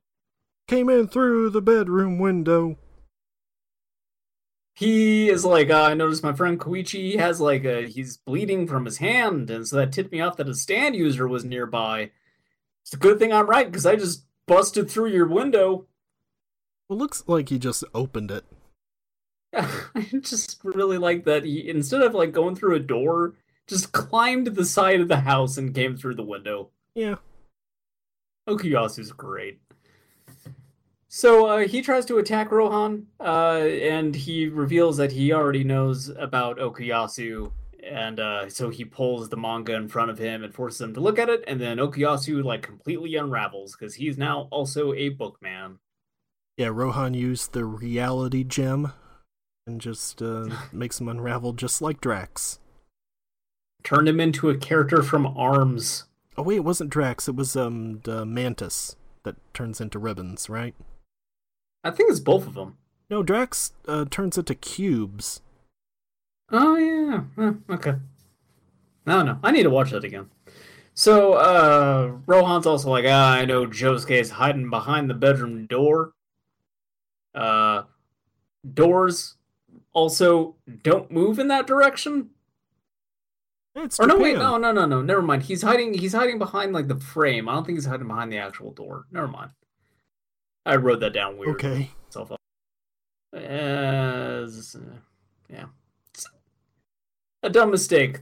Sort of like me drinking bone juice. So Okuyasu is just like, all right, go like tell everybody else, go get like Jotaro or somebody to come in here, because like if you see this comic, then you're also going to like turn into a bookman. Real quick. And if like you don't bring anybody else, then we're fucked. Is it bone juice or bone milk? Well, There's no bone titty, right? Like it's that Lewis Black bit about soy milk. I kind of think that if you bone juice is like broth. Sure. Because you're sucking it out. My understanding is the bone milk is because it's like ground up. I would think Which I know that wouldn't bone juice be like marrow? But that's also Yeah. solid. but that's also like the point of making broth is you're basically sucking all the flavor out of the marrow. Okay. Bone marrow is pretty tasty, by the way. The song Marrow by St. Vincent's pretty good. Yeah. Bone marrow just tastes like the delicious, like, fatty part of a piece of steak. I don't care. Every time you talk about eating bone marrow, it makes me feel like you do when you see a baby. It is delicious, but it also just has like a texture to it that is like, I would never make this again because also I could just get that flavor off a damn steak. So I don't understand what the point of this is. Other than the fact that it's apparently like ridiculously healthy for you, but yeah. Whatever. Your regular Anthony Bourdain over here. Yep, after this show I'm gonna hang myself while honking it. That's not what he did. Look, why do you know think that. Everybody that kills themselves did not do it while honking it? What the fuck else are you going to do when you kill yourself? Alright, look. Go on with the episode. I will. Thank you. So, well, now I gotta find my fucking place here. Thanks a lot, by the way. You're welcome. Truck through this episode, then interrupt me so I lose my spot. So yeah, he's just like, okay, get out of here, go tell anybody, because like if you see this comic, then we are all roped into this, and then we are doomed. And so Rohan's like, well, I wrote in your book that if Josuke tries to interfere with me in any way, shape, or form, you will kill yourself through immolation. Yeah, while honking it. This is also one of the best parts of the episode where yeah, because then Okuyasu's like, oh no, Josuke's telling the truth. I can't stop jacking off. No, he's like, that's stupid. I would never kill myself by doing that. And as he's saying that, his hand just comes into frame with a lighter. Yeah. And then he just sets his hand on fire. So I wrote here is just while he's running around with a hand on fire. Yeah. I had wrote here, he doesn't believe it, but then he just sets his damn hand on fire. Yeah. So Josuke enters and his eyes are totally shut, and he just starts to bum rush Rohan. And so Rohan's like, okay, I need a plan on how to open this boy's eyes before he gets to me. So he throws like a bunch of pin tips at him, and despite sinking into his face, it doesn't work. So the second option is to read Koichi's file for weakness. And he finds out that Josuke's easily angered when people insult his hair. But something that I appreciated here, going back to what we talked about with the baby in the river, while Rohan is trying to figure out what he should do, it has a countdown of how much time is passing. It's like 0.2 seconds. I just want to express how thankful I am to be a part of a podcast where the phrase, back when we were talking about the baby in the river, yeah, is like an actual valid thing to bring up. Mm-hmm. It's an honor and a privilege. Yeah. So, he starts insulting Josuke's hair, and sure enough, it works. And he starts flicking his hair, which is not a good idea. No. But so he tries to like Dora him, and then Rohan shows him the manuscript. Speaking of real good bits, Diamond just punches right through the manuscript and fucks up his face. Yeah.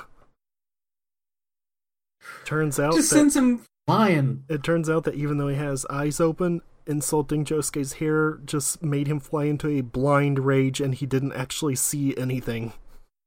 Yeah. Koichi and Okuyasu come to that realization, and then Koichi starts remembering like vague details about Josuke's past and his haircut, and we get a flashback, but Koichi's like up front where he's like, some of this is like my interpretation of how this went down. So one night, Josuke passes out from a fever as a wee child, and his mom takes him to the hospital. This is the time they don't know when Dio stand awoke, by the way. Yeah. And it also coincides with like the worst blizzard in Morio in 18 years. So Tomoko's car gets stuck, and a man with a sick haircut and open wounds shows up, who looks suspiciously like Josuke. Mm-hmm. As in I think Josuke maybe saved himself. Do you want me to tell you? No. I maybe after we are done with this episode, because I at least know of one person who is watching along as the podcast goes on, and I would assume that there maybe are other people out there who maybe don't want to have this spoiled for them. But But the my thing my is- assumption right now is that it is like Josuke from the future got sent into the past and like saved himself Well, somehow. here's the thing, though. It isn't. He never shows up Oh. again. I thought the same thing when I watched this the first time. Like, I thought it had to be Josuke from the future. No, it's just some random guy. It never That's so comes up weird, 'cause again. He's got like the open wounds, and that's what made me think that like something went down. Yeah, But he's also wearing the same outfit and looks exactly like Josuke, even has the same earrings. But no, it's just... that is so weird. All right, well, Like, maybe that's because Okay. Koichi's the one narrating it, and so he makes him look like Josuke. I don't know. But sure. I mean, Koichi again, not too bright.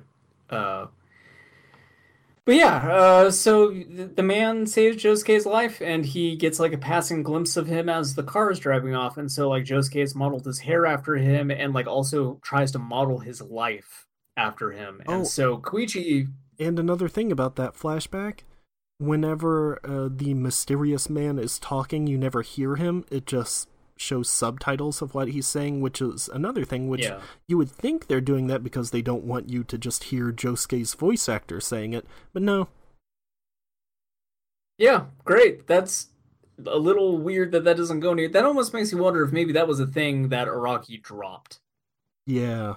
Like, that's kind of the implication I got, because I watched this whole season thinking that would come back. Like, at the end, maybe he ends up traveling back to save himself somehow.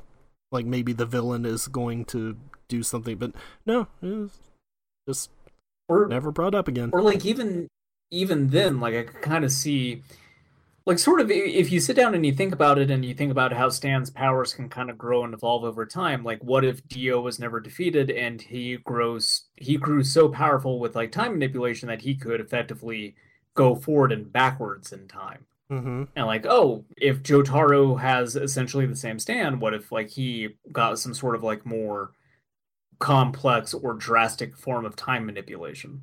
Right. That's why I asked if you wanted me to tell you, because I didn't want you to be expecting something like that the way I was. Oh. Great. Because, like, you Yeah, just like, get that's- your hopes up for something like that, and then it never happens. It's just like, well, what was that? Like, that's the equivalent of the Audrey storyline in Twin Peaks: The Return. Oh no, this whole thing's going to end and Josuke was in a coma the whole time. Yeah. Damn it. Damn it. Sorry to everyone who didn't finish Twin Peaks and now probably Actually, knows how that ended. It's not even like the equivalent of the Audrey storyline. It's like the equivalent of the Ben Horn, like Ashley Judd storyline, where it has that bit of her at home with her husband, and then you never see him again. Oh, right. That was a weird season of television. Hell yeah, it was. Full of things that never got any resolution whatsoever, and then a bunch of dumbasses afterwards going like, oh, he doesn't owe it to you to explain anything. Well, he doesn't. No, but there's a difference between not explaining something and preserving a mystery and just giving the viewer some sort of resolution. Yeah. I don't need to have a clear ending, but like, if you're not going to make more of this, give me an ending. Hmm. Which, like, to be fair, I think the way that actually closed could maybe be considered an acceptable enough ending, even though I think it's kind of infuriating in a lot of ways.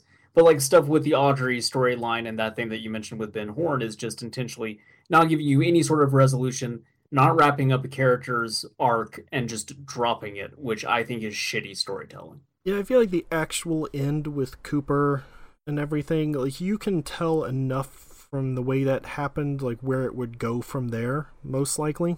Yeah. Like, you can extrapolate the details even without being explicitly told to you. But yeah, some of that stuff in the middle is just baffling. Well, the Audrey stuff specifically is like, you didn't go anywhere with this, you just wasted my time. Yeah. So, yeah. Anyway, this isn't a Twin Peaks podcast, even though sometimes I really wish it was. Yeah. Yeah. So, Koichi says that Josuke has modeled not only his haircut, but his lifestyle after him, and so needless to say, the reason he gets so upset is he views this guy in very high regard, and insulting his haircut is tantamount to insulting the man that saved his life. Yeah. Which makes sense. Also, think it's it's just a kinda weird cool that Josuke haircut, don't remembers it. insult it. Yeah, it is. Also, I like how Koichi after this was just like, boy, I wish I listened to his story more closely, though. I thought he was just making it up for some reason, so, like, I didn't. Okay. Way to be a friend, Unreliable Koichi. narrator, Koichi Hirose. Yeah. Yeah. And then while all this is going on, Rohan starts to draw again. And, like, Okuyasu is about to smash him for it, but he's like, no, I'm not up to anything bad. I just want to make a memo, and I want to preserve this touching moment for later on so I can steal it for my comic book. And then Josuke's like, nope, I'm not done punching you yet. Yeah. Then we get a little note here that's just like, Pink Dark Boy is on hiatus for a month, and I assume this means that Miura and whoever the hell does Hellsing is, like, frequently getting mugged. Oh, Helsing's done. Helsing's been done for a while. It's Oh, good. Drifters is his current book that is constantly delayed. Yeah, Berserk quite possibly will never actually finish. I feel Speaking of not getting resolutions. You talked about that last episode, I think. I might have. You They're talked putting about out those, Berserk a lot. I do. I really like Berserk, but Yeah, to the it's point alright. that I own all, and they're putting out those, like, deluxe editions, and I'm kind of like, yeah, I might buy this whole comic over again. I might buy Like, I those didn't depending on buy the binding the quality. original one. Yeah. All right, well, Let's that's see. an episode. Yeah, of note now, Rohan will be a recurring character. He continues to have a grudge against Josuke, which is kind of weird because Rohan's the one that started all this to begin with. But Yeah. it's kind of funny because he is like a friend to everyone except Josuke. It's Okay, bizarre. manga anime differences. The episode removes Koichi commenting on how Rohan is faster than Crazy Diamond, which actually is a good point that, like, Crazy Diamond is coming at him and he still manages to get up the manuscript in front of him. Yeah. Adds a counter of how long it takes for Rohan to devise a plan. Iggy is included in the Part 3 Joestar group scene in the anime. Apparently in the manga, they just left Iggy out. Disgusting. Nice. I was just happy to see Polnareff again. Yeah. When introducing Josuke's backstory, Koichi and Okuyasu's faces are similar to the ones on the cover of Volume 34. Which there's a link. Yeah, these are good faces. Links. Okay, You will have to link me to those when we are done recording. I will. And that's it. Next time, we will be watching episodes 16 through 19. We've got a 4-episode week next time, which is Let's Go Hunting through Shigechi's Harvest Part 2. Shigechi. Oh, man. Shigechi. I hate Shigechi, by the way. Like, he's one of my least favorite characters. He's disgusting. I'm more concerned about Okuyasu shooting somebody on this hunting trip. No, Okuyasu doesn't go on it. It's Josuke and Jotaro. This is going to be a dire 4-episode recording, isn't it? Why? Well, you don't like this character coming up, and I'm not a huge fan of Jotaro, and it sounds like there's no Okuyasu involved in this, so... Yeah, it'll be okay. I actually think Let's Go Hunting is a pretty cool episode. Okay. I don't remember what one is in the middle there. Oh, so that's not a 2-parter? No. Let's Go Hunting. Okay. Oh, well, you would have said part Oh, right, 1, yeah, so. okay. That the second episode in those 4 episodes is a really good one. In fact, Okay. it's the episode where the main bad guy is introduced. So, Ah. that's important. But yeah, Shigechi really sucks. I hate him. He's not quite the worst character in the series. Like, he's still going to come up later, but Shigechi's pretty bad. He's no Hazamada. No. Well, no, he's not, like, scummy in that way. Like, he kind of is. He's just disgusting. Oh, I don't like looking at character him. Design disgusting, or like Yeah, kind of that, and just the way he acts, and I don't know, I really don't like him. But anyway, that's what we'll be watching next time. Yeah, I guess I'll find out soon what you mean by all that. Yeah, we're just gonna get a face full of Shigechi. Can't wait. Well, when you put it like that, I think I'm already starting to fall in your corner. The thing is, Shigechi's a main character, too. Like, he's in the opening, like, this new opening. He's right there at the beginning with the rest of the group. Oh, is he the weird little guy? Yep. Okay, well, alright. You mentioned that he's in that, and that his character design is kind of gross, and so that bridged the gap for me. Yep. Awesome. Yeah, no, I don't like the way that dude looks either.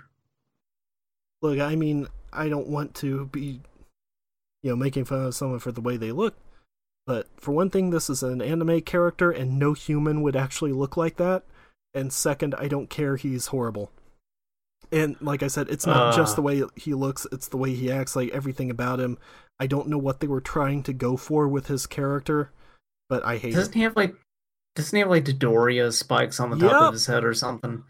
Like that look around you bit where like Medibot got at this boy and just put a bunch of tusks on him and fucked him up good? Exactly. Okay. Oh God, look around you was so good. Oh, thanks, Sojo's.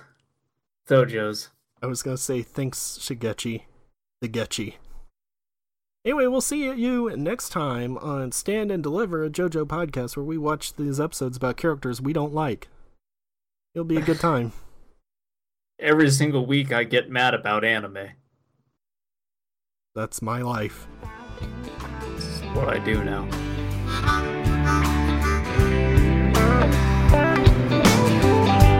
Mama, take this badge off of me. I can't